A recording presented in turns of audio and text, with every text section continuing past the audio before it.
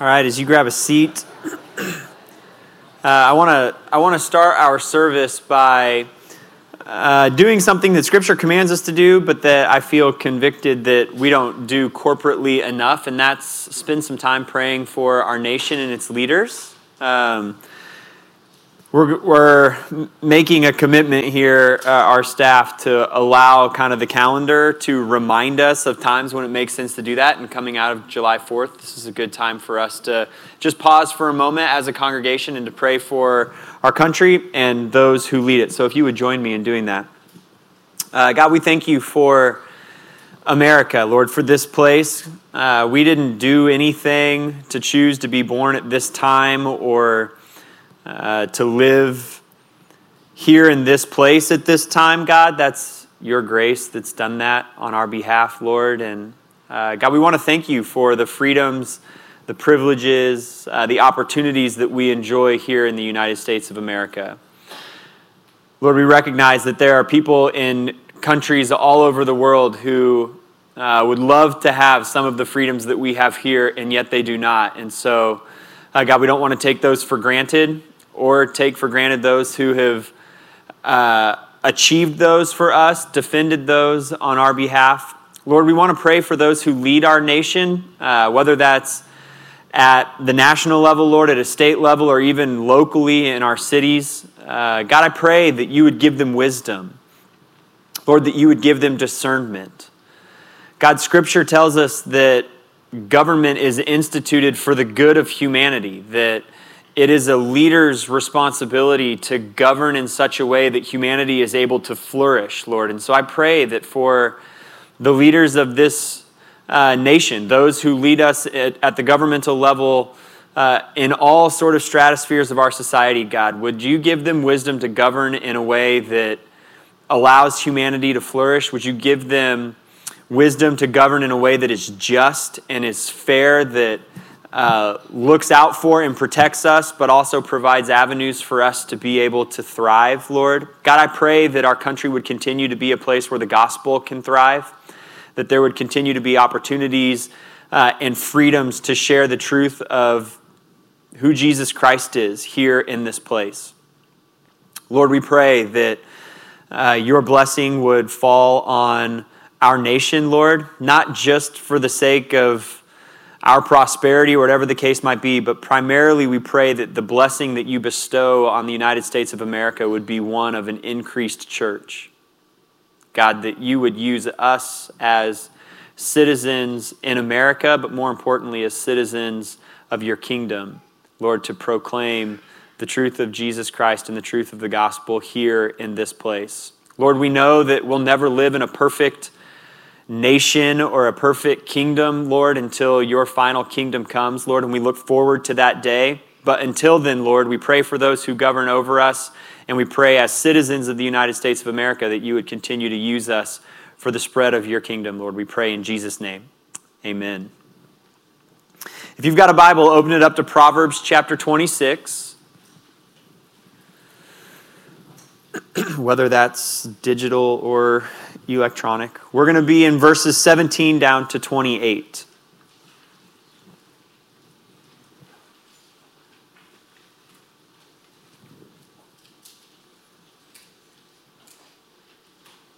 Are you ready? I want to encourage you this morning to listen carefully, or maybe drawing from what Jim Stites talked about last week, it's actually more important that we listen humbly than it is that we listen carefully. You see, we live in a word-saturated culture. 130 million books, unique book titles, have been published since the invention of the printing press in 1440. 2.2 million books were published in 2018 alone. There are 750,000 unique podcast channels that you could go and listen to. All things combined, that makes about 30 million podcast episodes. If you were to take all of the information on the internet and print it onto standard 8.5 by 11 sheets of paper, it would fill 100 billion sheets of paper. At about 300 words per page, that's 30 trillion words, and it's doubling at a rate of approximately every 12 months. There are 2.38 billion users on Facebook, and that's not just how many profiles there are. There are 2.38 billion individuals who update their Facebook profile at least once a month. There are 1 billion Instagram users. There are 330 million users on Twitter. 1.3 billion people use YouTube every single day, and 300 hours of video content are loaded to YouTube every minute.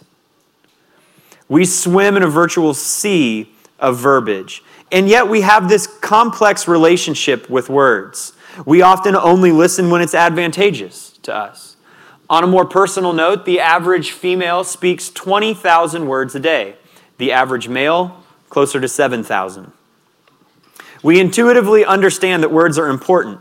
We know that they can change history. In fact, let's just take the history of this nation that we live in. Think about some of these statements that have shaped us as a people over the last 200 some years. On July 4th, 1776, these 14 words helped form our nation. We hold these truths to be self-evident that all men are created equal. On November 19th, 1863, Abraham Lincoln delivered the Gettysburg Address, which began with these 30 words. 77 years ago, our fathers brought forth on this continent a new nation, conceived in liberty and dedicated to the proposition that all men are created equal. On our nation's 100th birthday, July 4th, 1876, Susan B. Anthony uttered these 31 words. We ask justice. We ask equality. We ask that all the political and civil rights that belong to citizens of the United States be guaranteed to us and our daughters forever. On December 8th, 1941, Franklin D. Roosevelt directed the following 31 words toward the U.S. Congress. Yesterday, December 7th, 1941, a date which will live in infamy. The United States of America was suddenly and deliberately attacked by naval and air forces of the Empire of Japan. John F. Kennedy, at his inaugural address in 1961, stated 17 words that most of us know by heart. Ask not what your country can do for you. Ask what you can do for your country. On August 28, 1963, Martin Luther King Jr. delivered 35 words in our nation's capital. I have a dream that one day this nation will rise up and live out the true meaning of its creed. We hold these truths to be self-evident that all men are created equal.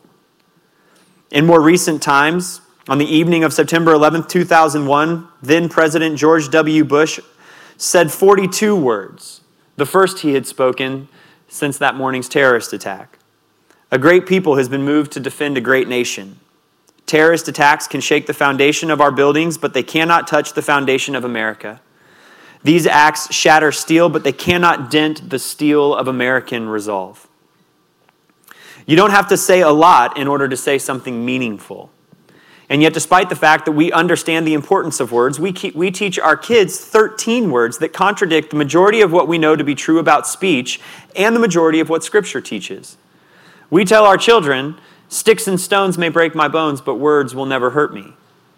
And it's so misleading, because reality is that the emotional and psychological wounds from words heal much more slowly than physical wounds. Do my words really matter, or do they not? If what someone says to me makes no difference, then it has to logically follow that what I say to someone else makes no difference. Right? Or wrong? Which one is it, Mom and Dad? Do my words matter, or do they not? I've said over 600 already, but maybe you missed half of them because you were a little bit late, or this is just the introduction, and so honestly, what does it matter? You see, Scripture teaches us that the Lord speaks a better word, and that as His people, we are to do the same. Look at Proverbs 26. Starting in verse 17 and down to the end of the chapter, there are 179 words about all the ways we misuse, abuse, and confuse with our words. Words that we often say mindlessly, but sometimes we say because we're obtuse. A person who is passing by and meddles in a quarrel that's not his is like one who grabs a dog by the ears. Like a madman who throws flaming darts and deadly arrows, so is the person who deceives his neighbor and says, I was only joking. Without wood, fire goes out. Without a gossip, conflict dies down. As charcoal for embers and wood for fire, so is a quarrelsome person for kindling strife. A gossip's words are like choice food that goes down to one's innermost being. Smooth lips with an evil heart are like glaze on an earthen vessel. A hateful person disguises himself with his speech and harbors deceit within. When he speaks graciously, don't believe him, for there are 7 detestable things in his heart. Though his hatred is concealed by deception, his evil will be revealed in the assembly. The one who digs a pit will fall into it, and whoever rolls a stone, it will come back on him. A lying tongue hates those it crushes, and a flattering mouth causes ruin. Last week, Jim set up the reality that our listening issues are actually heart issues. The same is true for our wayward words. They're a symptom of a problem that is beyond skin deep, one that's more serious than making promises that we have no intention to keep. Jesus says in Luke 6:45 about the words of a good man that his mouth speaks from the overflow of his heart. Those are 9 words about the origin of our words and the root of our word problems. And so, how do we misuse words? And what does it display about the truth of our heart? You see, Proverbs has more to say about the things that we say than it does about any other topic. There are 90 unique proverbs about speech, some of them dedicated to the ways that we misuse it, and some of it dedicated to how it is that we can speak wisely. Just looking at Proverbs 26, starting in verse 17, we see that sometimes we use contentious words. A person who is passing by and meddles in a quarrel that's not his is like one who grabs a dog by the ears. We know that you shouldn't look at a dog and grab it by the face. In fact, we teach our children not to do that because it's not smart. It might bite. And yet when we speak in a contentious way, it's as if we're doing just that. James chapter 3, verses 5 and 6 says the following: "Consider how small a fire sets ablaze a large forest. And the tongue is a fire. The tongue, a world of unrighteousness, is placed among our members. It stains the whole body, sets the course of life on fire, and is itself set on fire by hell." We've all got this built-in flamethrower. And it might be more broken than just about any other part of our body. Or maybe you think to yourself, you know what? My mouth isn't really that bad, but instead of just throwing flames, what you do is you pour lighter fluid on someone else's fight. That's what Proverbs 26:17 is about. We can be bent toward being contentious, quarrelsome, fighting just for the sake of fighting. We walk around lighting the world on fire. In the words of Michael Caine's character in The Dark Knight, some people just want to watch the world burn. And so we let the flamethrower fly, or we spray the lighter fluid liberally. And what it says about our heart is that rather than being people of peace, sometimes we just like the thrill of a fight. It isn't our fight to have, but we're going to go in swinging nonetheless.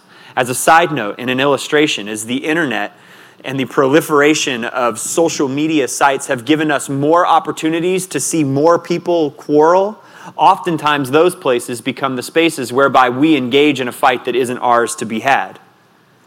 We sit behind our keyboards and we pour lighter fluid on someone else's flamethrower. It's not your fight. You're just grabbing a dog by the ears, misusing our words for the thrill of the fight or the fun of the inferno. Proverbs 26 goes on in verses 18 and 19. It talks about deceptive words. Like a madman throwing flaming darts and deadly arrows, so is the person who deceives his neighbor and says, "I was only joking." Just so we're clear about what deception entails, because if there's an area of speech that we would want to wiggle our way out of, it's probably this one. Embellishment, exaggeration, half-truths, perjury, advantageous omissions, intentional misrepresentations, outright lying. All of those are deceptive. As verse 19 says, we can all resonate with having said something that we thought would be taken in good fun or that we thought would be funny, only to see that it hurt the person we said it to, and then tried to backtrack by saying, "I was only joking." We weren't joking. Now we just don't want to be caught, so we offer a lie. Unless you're a compulsive liar, you don't lie for no reason. In fact, we lie because there's something to gain. Think about children. You've got a younger child and an older child. At one point, the younger child comes running to you crying, and when you ask what's wrong, they tell you that the older child pushed them. You go to the older child and you say, "Did you push your sibling?" "No." Come on. What's on the other side of that lie? Well, if I say yes, I'm probably going to get in trouble. But if I say no, maybe my parents will believe me. And by the way, I'd like a snack. Children deceive. Teenagers are deceptive. Your child comes home from school. They've got something they want to do that night. You ask the question, well, do you have homework? Because you need to do that first. No. Okay, well, we could quibble over what homework means. I don't have anything due tomorrow, but I definitely have a project that's due next week that I could be working on, or some studying that I could do for the test that's in 3 days. But I want to go do that thing, so I'll advantageously omit that. I'll be deceptive. Adults, we're deceptive too. It's a Thursday morning. You've really got something that you would like to go and do, but you don't want to spend a personal day on it. Instead, you'll call in sick. That's right, you're not sick. And now you're hoping that your boss doesn't see you out at lunch. Or you're hoping that at the Royals game you don't get caught on camera, because then the jig will be up. We're deceptive. And we do it for personal gain. Children, teenagers, adults, all of us. We lie because there's something we want to get out of it. And if the prize is large enough, there's virtually no one we aren't willing to lie to. Look at verse 22. A gossip's words are like choice food that goes down to one's innermost being. We'll throw gossip and slander into the same category here. Gossip being revealing a secret that isn't yours to reveal. Slander being speaking something defaming about another person with an ill intent. How do you know you're doing one of those? Well, if you wouldn't be able to say something directly to an individual's face in a Christ-like and gracious way, so instead you say it behind their back, it's probably slanderous. If you have to start a sentence by saying, "Don't tell anyone that I told you," there's a chance that it's gossip. You're about to reveal something that wasn't yours to reveal. What does it say about our hearts? It says that maybe we're jealous of somebody else. And so rather than dealing with the jealousy in our own heart and coming to terms with who we are and not comparing with who they are, we offer something out of gossip in order to tear them down in the eyes of another person.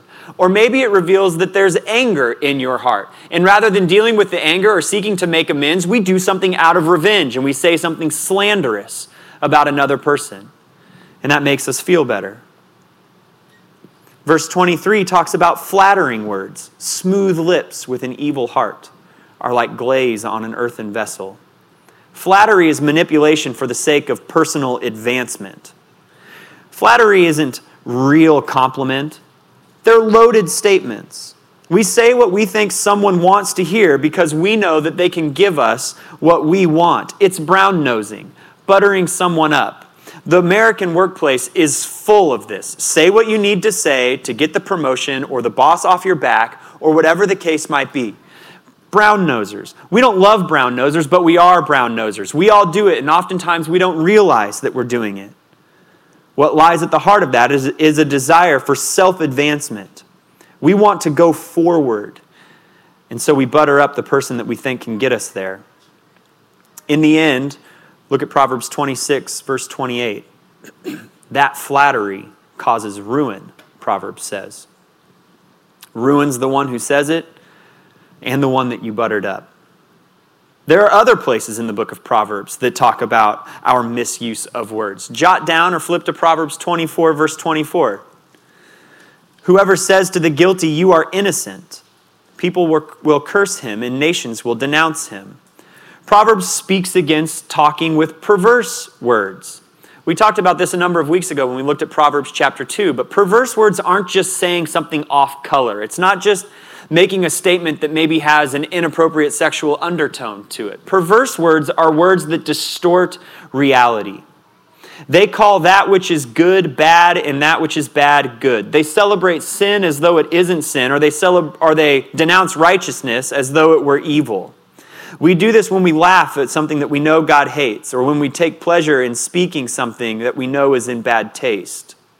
When I was in high school or middle school, we had an assembly where the police department came. And as an exercise in trying to teach you the dangers of driving under the influence of alcohol, they had these drunk goggles that you could put on.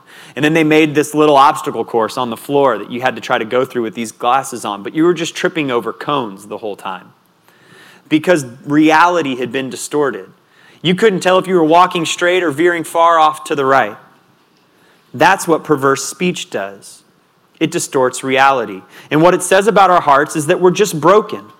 We're misguided. The same sin that has distorted the reality of the world around us and made good things look bad and bad things look good has taken root in our hearts and causes us to speak that way. Proverbs 27, verse 2. Let another praise you and not your own mouth, a stranger and not your own lips.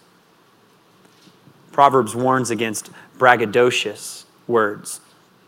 We don't need to do a ton of explaining on this one because we all understand what bragging or boasting sounds like. In a situation that's entirely unique to our current generation, there is a habit, a practice that exists in social media spaces where someone will receive a compliment and then repost the compliment for the world to see. What is that all about? Someone said something kind about you and you just so desperately wanted the whole world to know how wonderful that you were. You didn't trust that they'd see it from that person, so you sent it out there into the ether for everyone to be able to see. But now it comes from your mouth, not theirs. It's no longer a compliment, it's you bragging. Braggadocious words. And last but not least, Proverbs 18:21 talks about careless words. We're told that death and life are in the power of the tongue. Oftentimes, our heart is simply thoughtless, careless. We just don't think. And so rather than being intentional with our mouths in order to speak life, we use our tongue to speak death.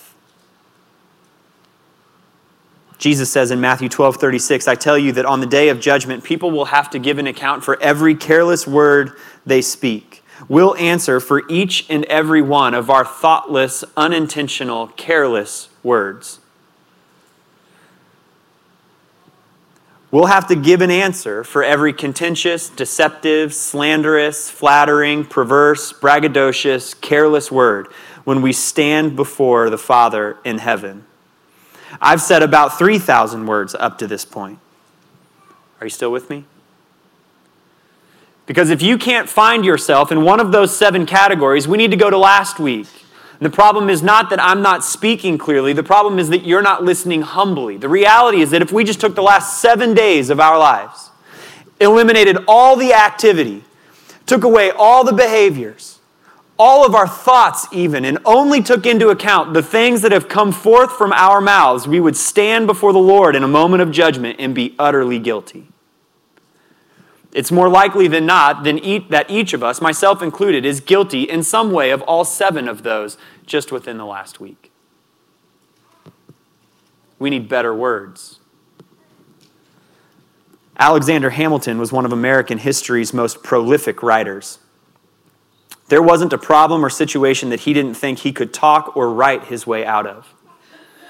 Over the last few years, Lin-Manuel Miranda's musical, Hamilton, has been going across the nation. And in the middle of it, at the start of it, he has Alexander Hamilton introduce himself both to the audience and to Aaron Burr, his future political and personal rival, like this.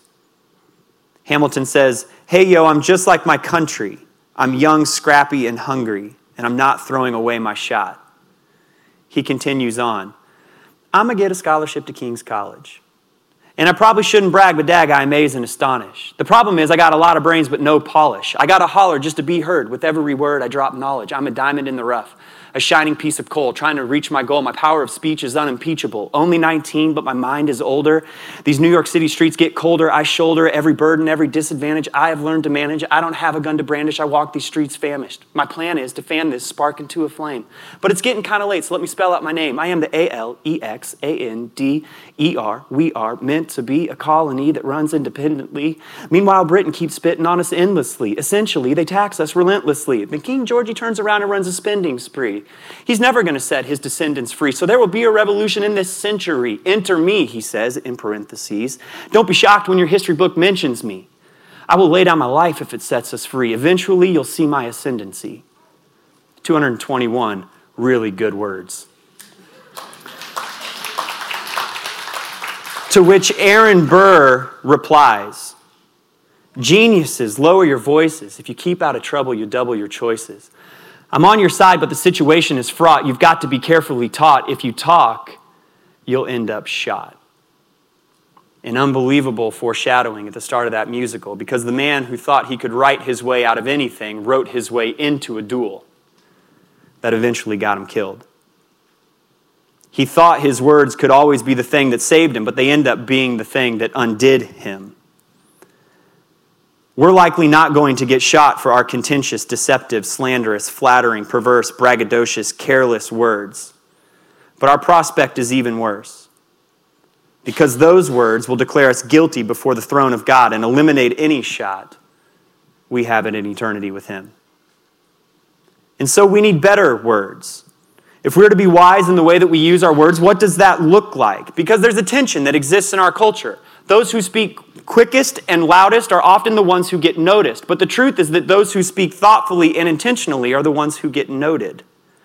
Rather than misusing our words, we need to speak better words. And wisdom speaks the right words at the right time from the right person in the right way. Let me break that apart. Wisdom speaks the right words. And first and foremost, that means slowing down. You can't speak the right words in a willy-nilly sort of way, because what most readily bubbles to the surface within us are words that are contentious and deceptive and slanderous, or flattering, careless, perverse, or braggadocious. But instead, we're to speak words that are gentle, honest, gracious, sobering, intentional, straightforward, humble. James 1:19 says, "My dear brothers and sisters, understand this. Everyone should be quick to listen, slow to speak." The right words don't fly naturally out of our sin-stained hearts and off of our flame-throwing lips. We have to be slow, to think hard.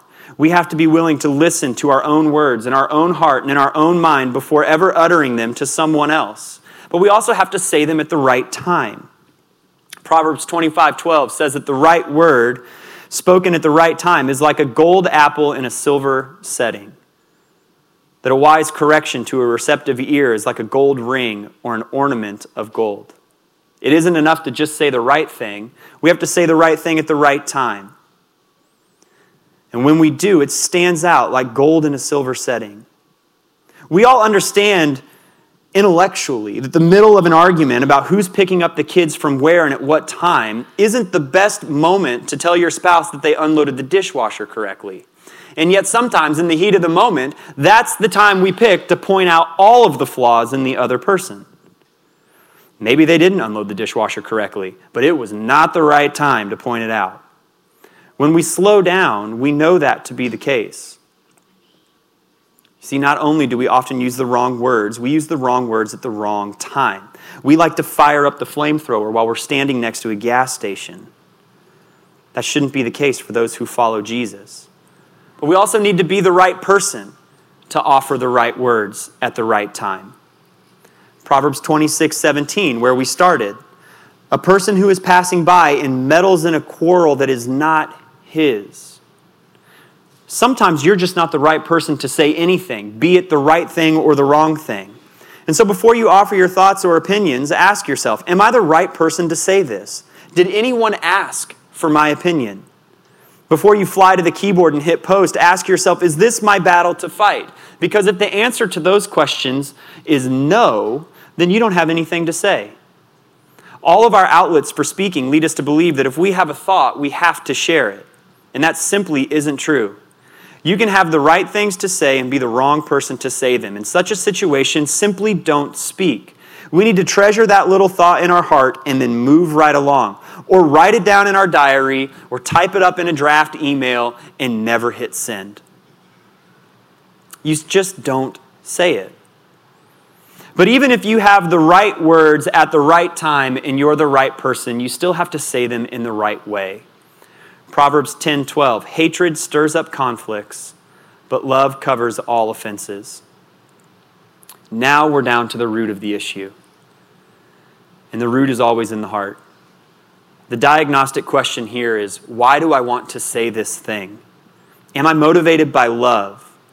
Or is there something else operating at my heart level? The thrill of a fight, the desire for personal gain, revenge, jealousy, personal advancement, brokenness, pride. Because if the motive is bad, then the words simply aren't worth saying. At times, this means we need to wait to say something, Even if we're the right person with the right words at the right time, we may need to do some heart work in order to get into the right place before we say them. Love motivates us to use the right words. Love motivates us to have the patience to say them at the right time. Love motivates the examination of whether we're the right person or not, and love motivates the thoughtfulness necessary to use them the right way. Wisdom speaks the right words at the right time from the right person in the right way. But as we've been saying throughout this series in Proverbs, wisdom is more than knowing right from wrong. Wisdom is a relationship that you can have with the wise one, Jesus Christ, who also just so happens to be the best word that was ever spoken. High quality words are precious to the Lord, and He has spoken the highest quality word in His Son, Jesus Christ. I wrote a poem about it that I'll share with you now. Jesus, the best word, greater by far than any other we've seen or heard. He is never contentious for the sake of a fight, but gentle, even when our brokenness He brings to light. He's not deceptive for the sake of personal gain, but is honest, even with Herod, when on the brink of unthinkable pain. He does not slander or talk down about those who are His own, but is gracious and uplifting as He pleads for us before the throne. Jesus did not flatter or pander to those who held power, but spoke soberly and intentionally while refusing to cower. His words were never perverse, distorting the truth into a lie, but straightforward and perfect, magnifying His Father on high. He did not brag or boast in order to bring Himself fame, but was humble and lowly, given the name that is above all names. He never spoke carelessly, but gave every word great thought, even the ones He uttered breathlessly as He died in our spot. And with His very last breath, He cried out, "It is finished," with 3 words shifted eternity for all who look to the Savior, unblemished. He spoke the right words at the right time to the right people in the right way, then went to the cross for every misused word I would ever say. Jesus, the best word, greater by far than any I've ever seen or heard. Our only hope of being wise with our mouths is for the best word to give us new hearts that overflow with better words. You see, what we need are not 10 principles for speaking in a way that's more gracious. We don't need 11 methods for saying things that are more truthful. We need new hearts that overflow with new words. One commentator says it this way: on the cross, Jesus loved us so much that His sacrifice deleted the damning record before God of every foolish word you and I have ever spoken. He took the divine condemnation for our lies, insults, gossip, put-downs, bragging, false promises, and griping, as well as our guilty silence when we should have spoken up. With 3 words and a dying breath, Jesus did that on our behalf. The best word was crucified for all of our broken words. We got a new heart placed into our lives for every single person that places their faith in Him. New words now flow from that new heart, and maybe no other facet of our life demonstrates for the world the veracity of our faith in Him than the way our tongue operates. James calls it a world of evil that no human can control, but Jesus can. And He does it not by merely teaching us to speak differently, but by putting within us a new heart that overflows with new words, better words. And so as we take communion, we look to the best word, Jesus Christ, the Son of God. The Word who was with God, who was God. If you're someone who's going to pass out our communion, if you would come grab these and start to distribute them in our congregation. As we take communion, I want to direct our thoughts to a few words that we might need to say in this space. As we take communion, you may need to say these 2 words: thank you. Thank you, Lord, for saving me. Thank you, God, that Jesus Christ went to the cross for me. Thank you, Lord, that the best word allowed Himself to be bloodied and bruised for all of my unnecessary words. You may need to say thank you to Him for the very first time because you've not ever placed your faith in Him and had your sin forgiven. You can do that this morning. You might need to say 3 words: I am sorry. And those 3 words might need to be directed towards someone in this room right now. It could be someone within your family. It might be someone within our church body.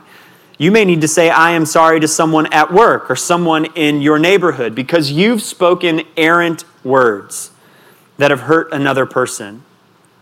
In fact, I want to make an encouragement boldly here this morning. Scripture tells us that communion is something that we do in unity as a body of believers. And if there is a disunity that exists among us, that we're to take that so seriously that we would not enter into worship without seeking reconciliation, in which case you might need to set your 2 communion cups down and go seek reconciliation with a brother or sister in this congregation. I am sorry. Or maybe you simply need to cry out 4 words. And those 4 words would be, Lord, change my heart. Give me the heart of Jesus. Give me a heart that brings forth better words. Maybe as you're examining your own heart, you realize that your words often are contentious or they're spoken at the wrong time, that you've been slanderous. And you can identify what the root issue of that is, in which case I want to encourage you in the next couple of moments of silence, go before the Lord and ask for a new heart that speaks better words. Regardless of where we might stand, we look to Jesus, the best word, and we seek wisdom with our words. In a word-saturated culture, about 5,500 of them in this sermon. What we need are new hearts. He purchased those new hearts for us on the cross, and now He enables us to be word-saturated people. Word with a capital W. Take a few minutes before the Lord on your own before we take communion together. Holy Spirit, you are welcome here. That's something that we kind of sing and we think about the worship service and Holy Spirit, you're welcome here because we're here and we're worshiping, but maybe what the Lord is trying to reveal is that we need to invite the Holy Spirit. You are welcome here.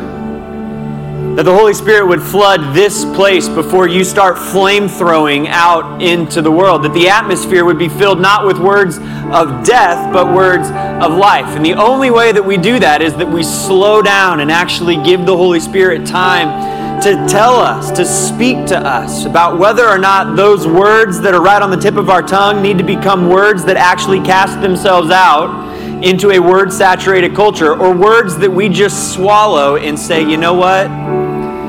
Those aren't of Jesus. We should be people who are marked by a language that not only glorifies the Father, but a language that imitates the Son. That requires that the Holy Spirit be invited into our very acts of speech. We're going to sing one more song here about Christ being our living hope. We're just going to exalt in the Savior, but I pray that our speech as a congregation would be such that exalts the Savior. Amen. Amen.